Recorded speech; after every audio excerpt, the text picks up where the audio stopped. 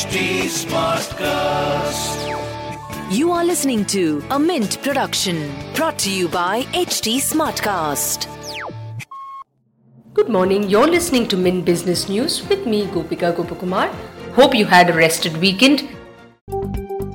Earnings show continue this week. Media, pharma and cement companies will announce their fourth quarter earnings this week. So, what are we waiting for? Let's get started with the news today.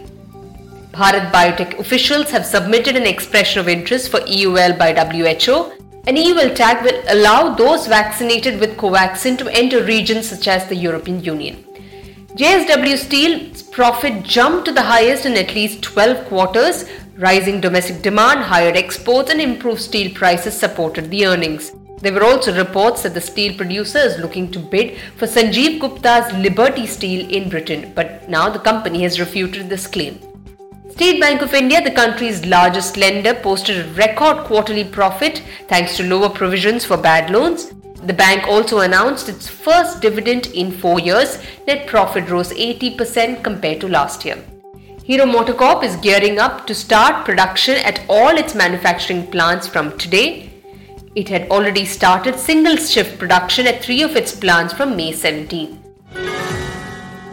Moving on to markets, Asian stocks and US equity futures made a steady start early trade. Traders weighed the volatile slump in cryptocurrencies and the inflation outlook.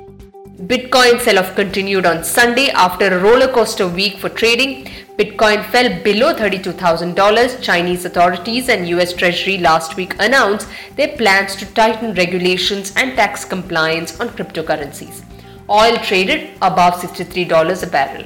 As for Indian markets, optimism is back on Dalal Street after the recent fall in COVID cases. Market rose nearly 2% on Friday. Traders are watching whether this trend will continue.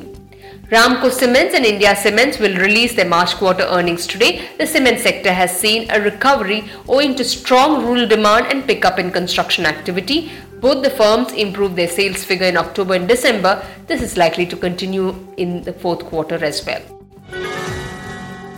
And in business term of the day, we look at revenue. Revenue refers to the income you get from a business activity in a given time. You can calculate earnings by multiplying the per unit cost of goods or services by the number of units sold.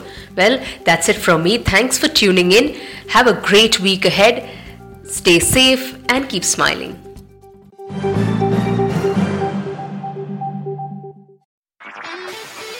This was a Mint production brought to you by HT Smartcast. HT Smartcast.